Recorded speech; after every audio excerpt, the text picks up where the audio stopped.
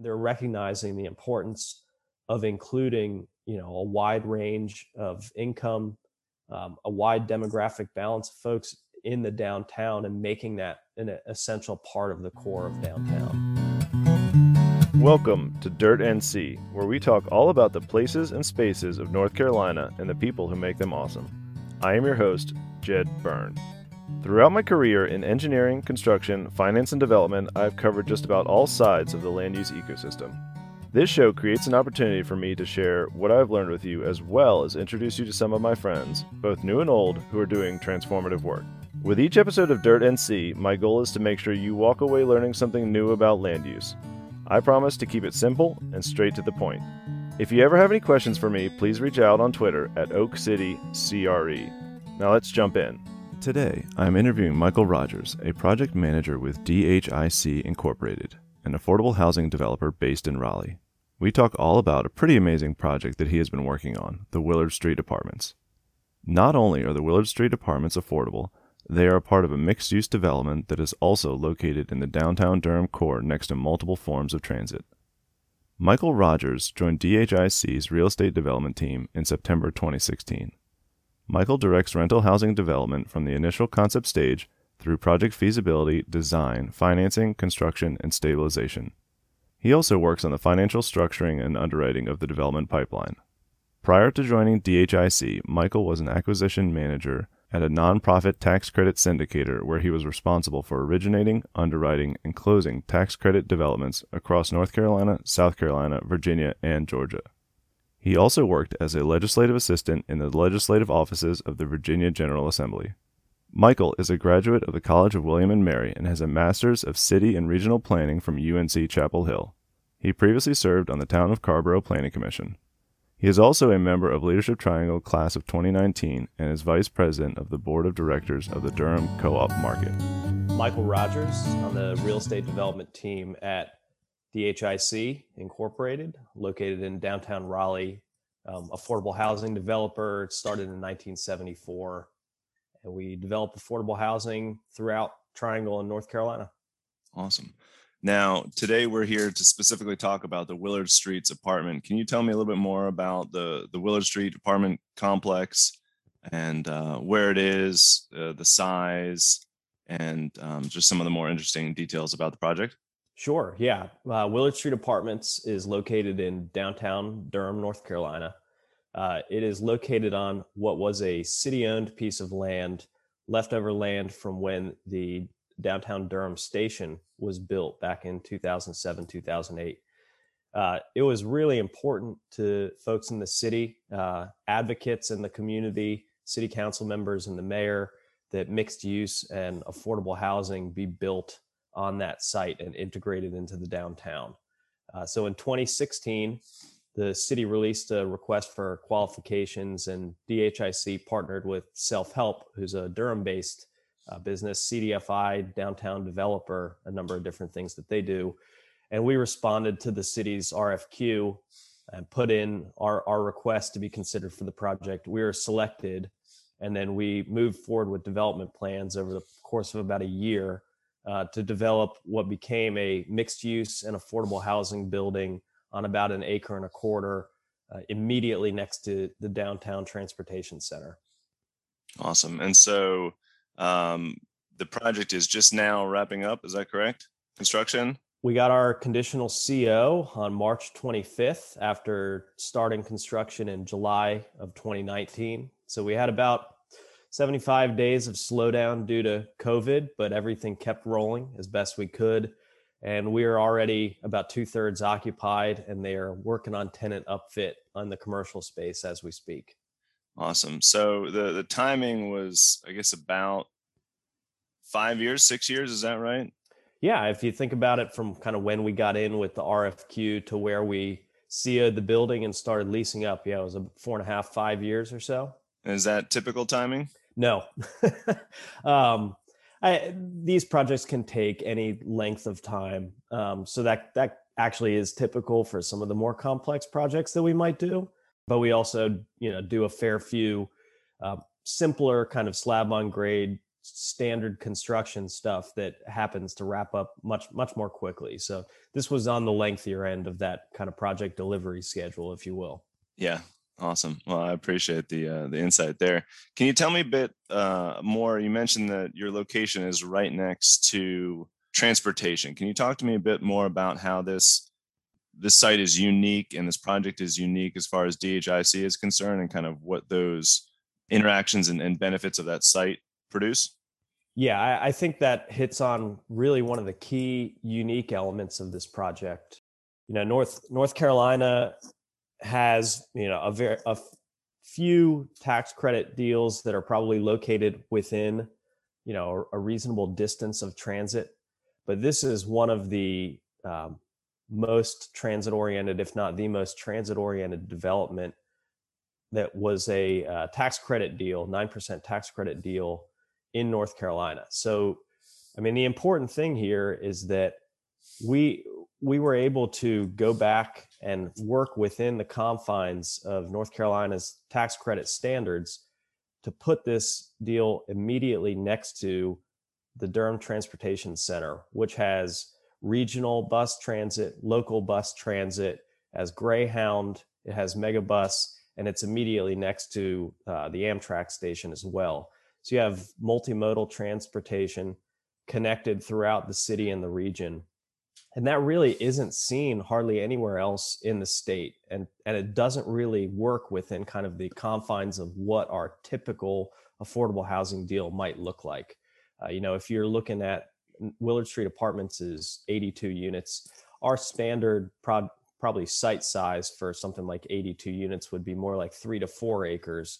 And we're sitting on an acre and a quarter of immediate infill right in the heart of downtown Durham. So that was one of the things I was going to ask too, is walking. I mean, so you're adjacent to transit, but also to walk to the very center of downtown would take about how long, do you think? 5 minutes. Yeah. Maybe less. It's right there. You have access to retail, healthcare facilities. There's little urban markets, a number of job opportunities, and then if you look forward, the university's Ford site was purchased by Capital Broadcasting and is kind of in the development planning stage. So that's going to be a major downtown node for years to come. And so this is going to put affordable housing on the ground right next to all of those opportunities and employment hubs there. How likely, and we'll circle back to a comment you made offline about parking, but how likely would this project be if it wasn't for city ownership? I mean, with a location like this, do you think affordable housing would have been in the cards without the involvement of the city of Durham? No, I think that's an impossibility, especially given the nature of our real estate market right now. If you were to look at an appraisal for that land, these days that acre and a quarter would probably be $3 million. Yeah. And we got it as essentially donated by the city. On top of that, the city put in some of their money from some of their affordable housing funds that they did as a contingent loan, which was a huge subsidy to help the project. And going back to the parking piece, that really hits at one of the real barriers to doing deals like this on an affordable basis. Because if you're doing downtown infill, to truly do downtown infill in the right way, we're building structured parking. 99% of the affordable deals out there are going to be surface parked because it's obviously far, far more affordable to build surface parking. We don't have the ability to do that on this site and to do that in a downtown infill setting. And so we had to build structured parking. Now, North Carolina Housing Finance Agency administers the tax credit program. The typical tax credit deal for a family or unage restricted product requires 1.75 parking spaces per dwelling unit. So if we have 82 units, you're talking about a pretty substantial number of structured parking spaces. We went back to North Carolina Housing Finance and made the case that we are immediately downtown, immediately next to a major transportation center.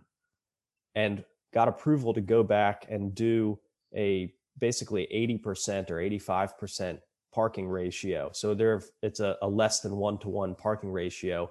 When you consider that, precast parking can cost sometimes upwards of $30,000 per space, you're talking about a material cost savings on the project. Right. So that's if you saved 80 spaces, you're looking at, roughly $2.25–2.5 million of savings. And the driver for the structured parking, is that is that a design element, or is that simply a physical constraint of the site? It's mostly a physical constraint of the site. There's a design element to that as well, because the downtown UDO, the design ordinance there requires that mixed use in that corridor. Mm-hmm. To do that, we would not have been able to do the wood framed construction behind that if we were doing ground level retail. So doing the structured parking allowed us to do that and have concrete and steel in that retail space, and then start the wood frame construction above that. At the same time, we have applied for, in May of 2021, a second phase of the Willard Street project called Ashton Place, which is affordable housing for 51 seniors. And that project would use the parking located on the lowest level of the Willard Street apartments. And so designing it the way we did with that structured parking is allowing us to do a multi-phase project as efficiently as possible across that site. And with the, drastic reduction in parking, right? So you went from 1.75 parks per thousand in a typical project, which on this size would be roughly 140, right? Down to you said it was 0.75? I think it was about 0.85 or okay, or 0.85. So Yeah. So you are drastically reducing your parking. You have less than half of what you would typically have. How has that played out? Is the parking an issue now that the project's coming online and people are occupying the units? We are not fully occupied, so I can't speak to that 100%, but we haven't really heard any issues with that thus far. And everybody we have a waiting list built way out beyond what the availability that we actually have, and everybody in that application process has been made aware of what the parking availability is, and that has not posed any problem to what our lease up might look like. So we're 2/3 full. Nobody's really had any issue with it yet, and we expect that that's going to continue to be the case. We also there's a fair amount of street parking available around there, as well as other parking decks that are probably underutilized. So I think if that demand ever presented itself and became problematic, there are probably resources available to solve that with commercial decks that aren't being used at night, that sort of thing. But thus far, we've been really pleased to see that our kind of assumptions are being tested out and proving to be pretty accurate so far. That's awesome. Can you tell me a bit more about the retail component of your project? I think you mentioned before that this is not, mixed use and retail is not something that you do or that you see really being done in many affordable communities. Can you talk a bit more about how you structured that deal financially and some of the challenges maybe that are posed by having mixed use when it comes to funding of affordable apartments? Yeah, absolutely. I think that's one of the real challenges in the affordable space in North Carolina, and I think something that we're working hard to address. When we go to do an affordable project, we're years out in front looking at how this is going to work. We put together all of our applications for funding and financing and tax credits, send those back to the state, and we have to be able to prove everything out. We have to have our rental revenues and operating expenses, everything measuring out with both the tax credits, the subordinate debt, and then the first mortgage that we've got on these projects. There's a real cost to building that retail space. But unlike the flexibility that you might have with private equity on the market rate side, we don't have the ability to basically spec build commercial or retail space. We have to have a way to pay for that. And if you've got, in this project, we have 5,000 square feet of retail space, and then the parking that is attached to that, all of that measures out to a real material cost that without a source, we were unable to show that as working. So what we came up with here to make that work is that we're partnering with Self-Help, who's done quite a bit of this in downtowns in Durham and across the state. And Self-Help and DHIC work together to come up with a condominium structure that essentially condoed out the lower level of parking and the retail space, figured out what kind of a pro rata square footage of that was, and then applied that ratio to the kind of applicable costs in the development cost model, and came up with a purchase price for that condo space that Self-Help was able to take their equity, their own private equity and debt, combine it with $2.5 million from Duke University and the AJ Fletcher Foundation, and essentially purchase that condo up front, or put a substantial down payment on that became the source for the cost of actually building it. So they took essentially the speculative risk, because then they had to turn around and find the tenant. That's now also a huge success story, because they were able to find a tenant called Local Start Dental, affiliated with the UNC School of Dentistry, who's going to take all 5,000 square feet of that retail space and provide services, I think, on a sliding scale to people all across the spectrum, dental services to people who otherwise may not have access to those dental services. And oh, by the way, it's right next to the transit station if those same folks don't have the ability to get there by their own car. Right. So it's a massive success in that sense, because we've done the retail space, we've now got the tenant, we found a creative way to finance it, and we kept those costs and that kind of residential condo separate from the commercial condo, which works for the tax credit affordable housing side much better as well.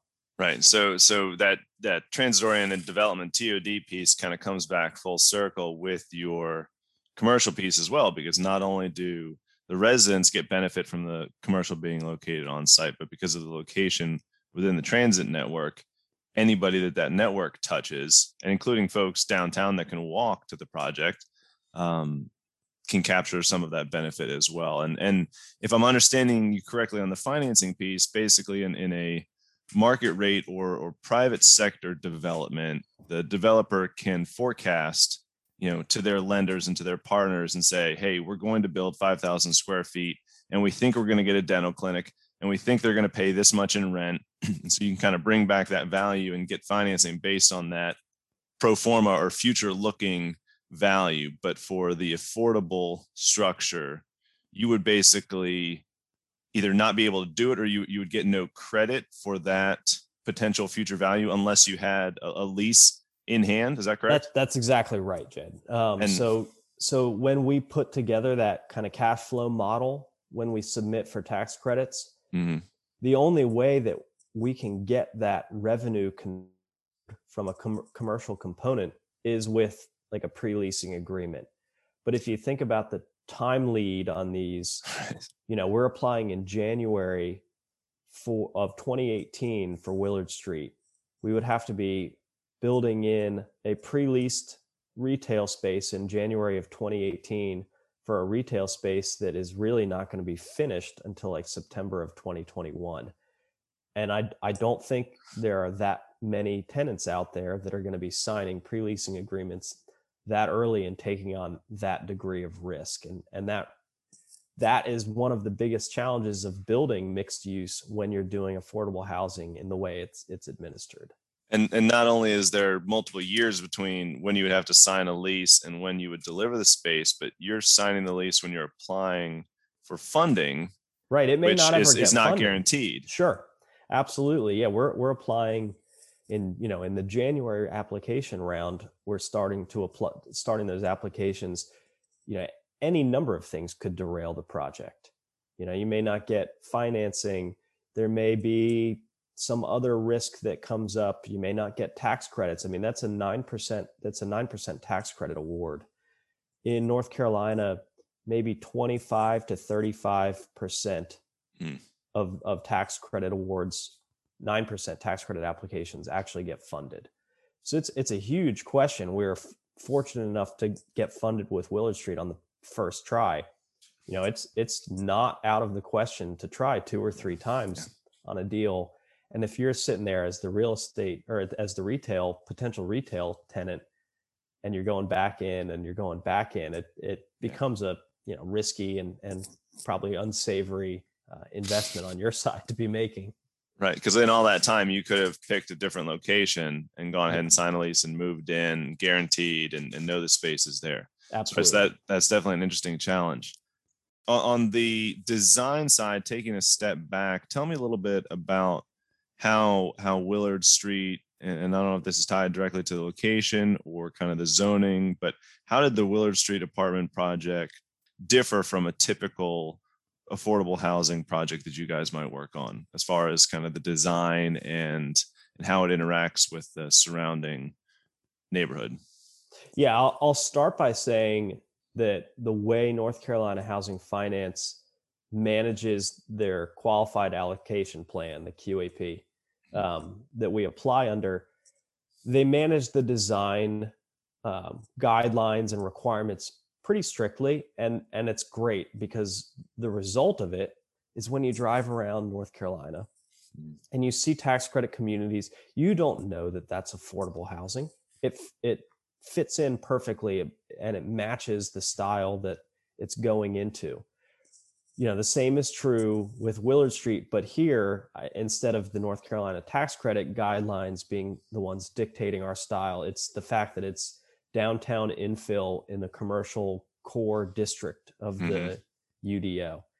And that puts some real pressure on the design of the project to go above and beyond kind of what our typical would be. So if you think of, a typical family project for DHIC would be a slab on grade, 3-story garden style apartment, with breezeways walking up to the units.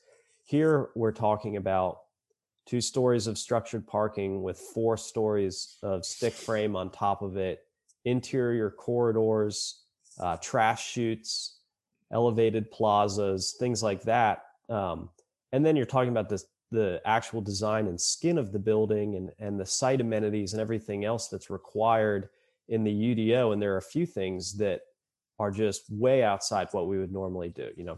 Just a few examples: all flat roofs with TPO, which that's pretty atypical. We're usually doing pitched roofs. Right.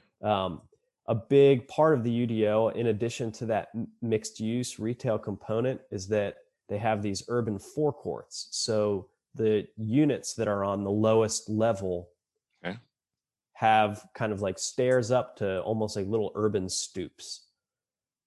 That's something we would never normally do. And you're talking about the masonry and detail that goes into that. That adds an enormous amount of cost to it. We've got, we're in the downtown, so there's a lot of sidewalk, a lot of street furnishings, some really kind of premium light fixtures, things like that, all add very real cost to the project that might otherwise, not be included in one of our typical projects. So you're really ramping up the total development cost of the project just based on where it is. And how does the funding dynamic respond to those increased costs? Well, we got to have a way to pay for it. Whether we built a building like that on a 10-acre site in suburban Durham versus downtown, the rents are going to be essentially the same.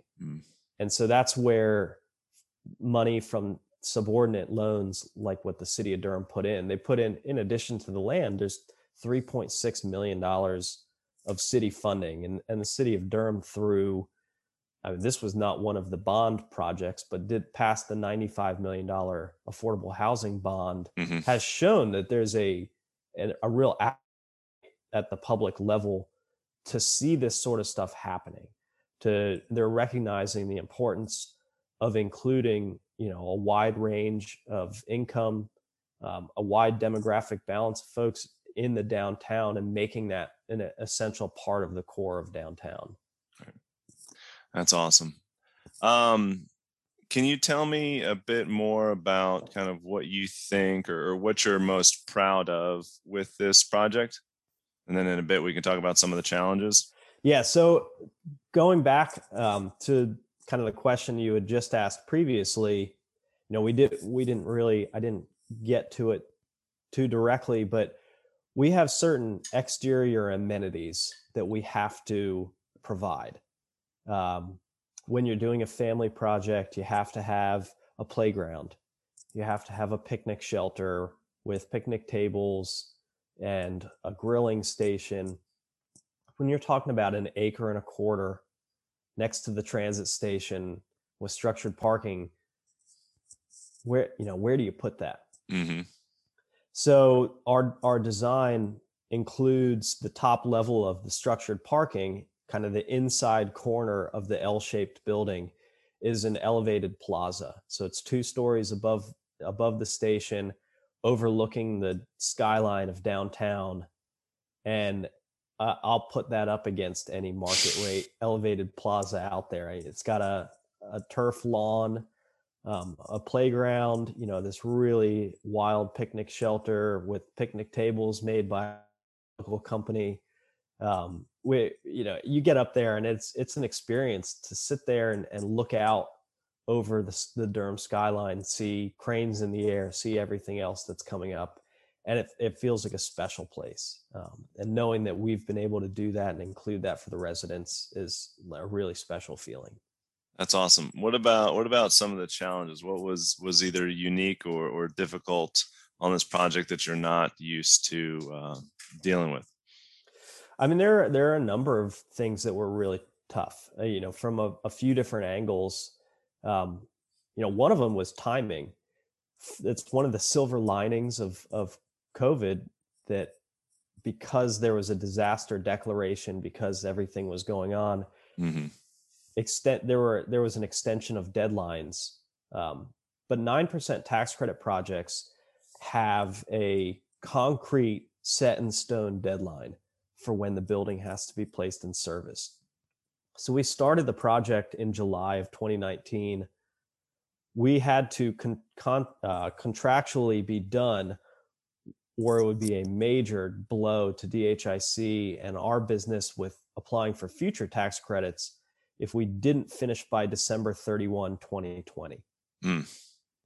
So before the disaster declaration, we were racing to make sure we were going to be done on time. We had kind of all kinds of plans in place of how we were going to do that. And there were costs obviously attributable to some of those things. With the disaster declaration, that kicked the deadline out and gave us an extension there. So that went away. But that was a real sweat for a while of how we were going to make that work. From a kind of design and construction standpoint, DHIC's experience has been, by and large, building fairly conventional multifamily communities. Mm-hmm. Mixed use is not something we've done very much of. We did Carlton Place, which is in downtown Raleigh, and actually has the DHIC Home Ownership Center in some of the retail space there. But other than that, we haven't done much of it. And so doing some of the design and construction of that was a learning experience, because we're getting used to reading kind of the commercial and retail sets of plans, understanding what the requirements are there, and adapting to that in ways that, we're just not used to, but now we are. And I'd like to think that there's going to be a lot more of this. So hopefully this was, a great building block to building more of this stuff downtown. Yeah, that kind of leads into my next question: is what advice would you give to other developers, either affordable or market rate, who are interested in doing kind of an infill mixed use project? I mean, one of the biggest things that we had that was important is a really good relationship with the city. Mm-hmm. They knew how important this project was. They made it a city manager priority. And so getting through the permitting and inspection side of it happened about, I would say way faster than anything else that goes through downtown. We didn't go to the same extent in reaching out on the back end. And I think that's the main advice that we learned is keeping those chains of communication open as you're going through it, so that when you go to work with Public Works to get a water meter or anything like that, when you're working in a UDO like the downtown core district, there are all sorts of things that are outside the scope of what you typically might experience in most other projects. And keeping really close communication and relationships with the folks that are administering, those aspects of it is going to be huge to keeping on time, keeping your construction schedule and delivery schedule where it needs to be, mitigating your costs that might come up because you might have missed something that's different in the downtown than it might be elsewhere. That really has a huge material effect on the project. That's awesome. What about neighborhood involvement? Again, I mean, you guys are right there in the heart of downtown. How, either in the planning stages or during construction or even kind of now that you're open, how has the project or DHIC interacted with the neighborhood, or the neighborhood interacted with DHIC? So that goes back to, I said the original transportation center was finished in like 2007, 2008, I think. Maybe it was a year or two later than that. But that land was sitting there, and actually it was the neighborhood. It was folks in the community that were the driving force behind getting this to where it ended up being as affordable housing. You look at groups like congregations, associations, and neighborhoods, Durham CAN, or the Coalition for Affordable Housing and Transit. Those two groups and other folks in the community really, really pushed hard for the inclusion of affordable housing on this site. And I don't think it would be here but for their involvement. So having them involved early, pushing hard, is what made this project a reality in the first place. Looking beyond that at the community, we've obviously got the bus station as our neighbor. The NC Mutual building had recently undergone, pretty substantial changes. They've done some really amazing stuff there, put in some co-working space. So there's some nice interplay there. And then you've got a bunch of market rate housing, and then the Capital Broadcasting site that's coming down the line. So it's kind of a unique community in the sense that it's not a neighborhood in the same way that you might think of other neighborhoods, but there's a ton of activity in the area. When you think of what that looks like and how the UDO plays into that, having retail space on the ground level is something that not all of the other spaces or sites do. And so you're keeping that traffic, right? You're driving traffic. There's people coming from the bus station, walking around to get to the dental office. There's people from our site coming down and leaving, going to other stuff. As the University Ford site develops too, I think then you've got some push and pull of people going to and from, and that's really going to activate that whole streetscape in a way that it really hasn't been for a long time. That's awesome. That's cool to hear, how having kind of that advocacy, third party advocacy up front really helped kind of push the city and I think push probably developers to come up with a project that I think really fits a lot of needs, and like you said, is unique and maybe wouldn't have gotten done otherwise. So that's cool to hear. We've got a few more minutes. Let's talk a little bit about financing. So what makes a project like this unique from a financing perspective? Well, you hear a lot of the kind of layer cake analogy when you talk about especially tax credit deals. So if you think about what the overall financing for this looks like, you're talking about pretty substantial piece of the overall development cost of the project is that tax credit equity, right? So there's $1 million annual tax credit that was syndicated out to RBC Capital Markets. And so that $10 million of tax credits over 10 years materializes as close to 9.2 million for us up front. That's able to be used.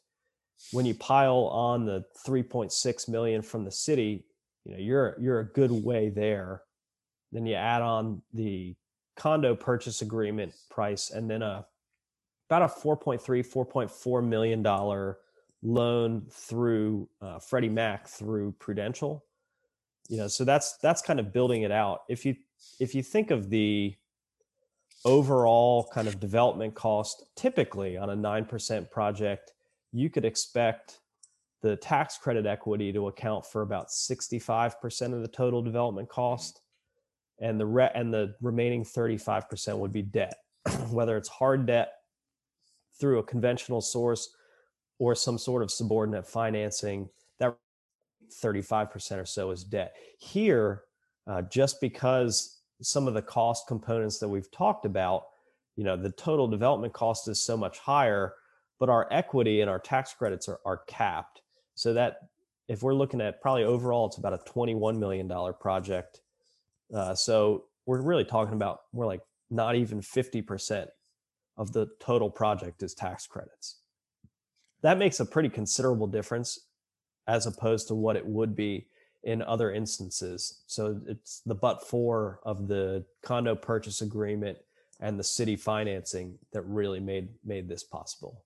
And that equity to debt ratio of kind of 2/3 equity, 1/3 debt on these projects is really kind of the flip of, or even more so. I mean, the typical market rate project may be 35% equity, 65% debt, or 15-20% equity and 75 to 85% debt. And so again, I think that's a unique challenge to a project like this that you guys overcame, which certainly doesn't simplify the equation. But then again, you go back to the leasing and your demand side is through the roof, right? You've got a waiting list, which I would be willing to bet most market rate apartment communities don't have. And from a risk perspective, that it's also kind of flip-flopped where just the demand is so huge that you're going to stay leased and be leased as soon, I would guess, as soon as you open the doors. Yes. Yeah. I think that's 100% true. The demand is hard to put.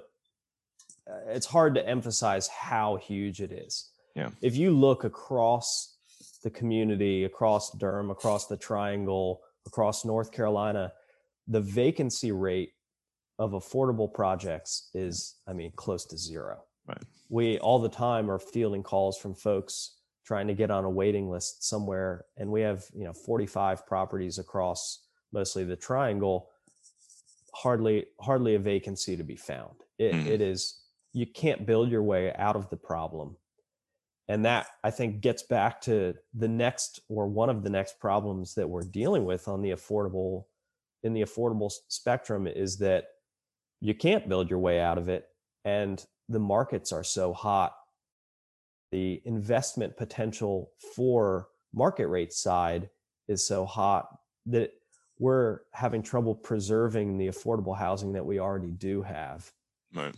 So I think that's a huge piece of it. So you're losing, and again, to be clear, the demand for your projects is not a good thing. All right. While it helps reduce the risk, right, or you would think it would help reduce the risk to a lender to say, listen, if we can build this, we will have no problem leasing it up, because again, for this horrible condition that the demand is through the roof, and we have no available units. Again, back to your point, a typical way to look at market rate development is look at the vacancy. And if you have a lot of vacancy in an area or a product, then you're not going to build more. But your vacancy is zero. You guys are 100% full.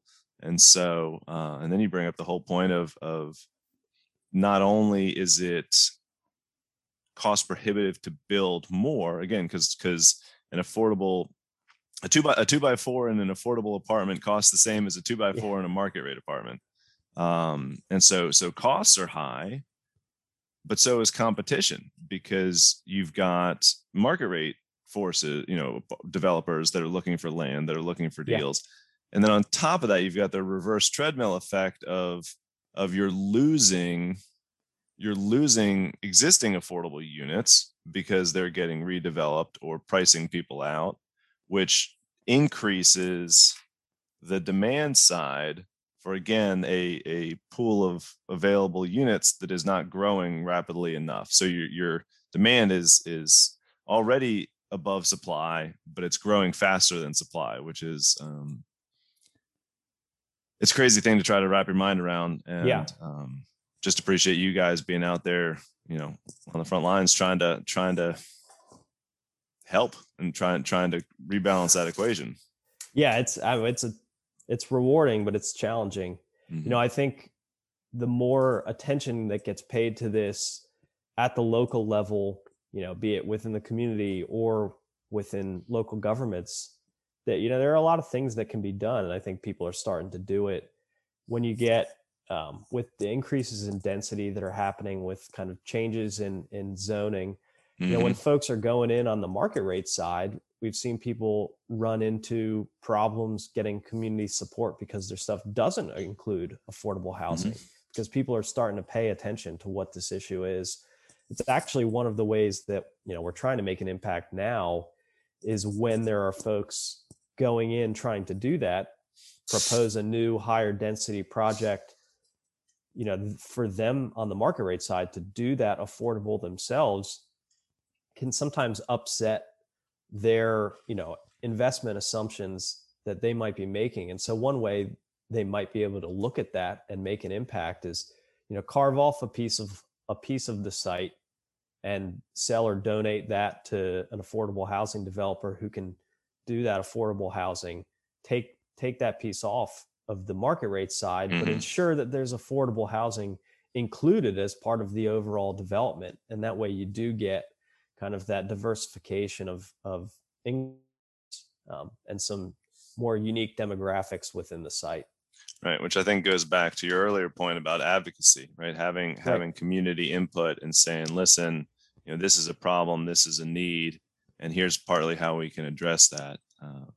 And again, I don't know that there's a silver bullet, but No. if there was, you guys might already be doing it.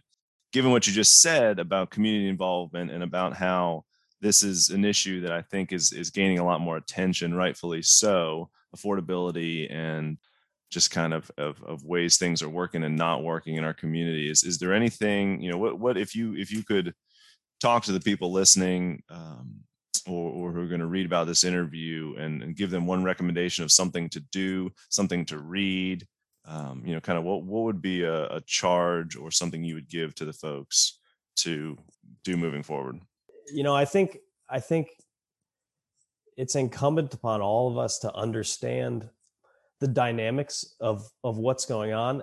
The North Carolina Housing Coalition puts out these great one-page infographics per county, one for each county, and they show, here are the number, here's kind of the area median income for the county, here's the range of incomes, here's how many people are paying more than 30% of their earnings for housing, and they're considered, rent burdened. And here's, the percentages of people in home ownership and in rental units that are cost constrained and overburdened. And here are the professions that, here are the average salaries of those professions.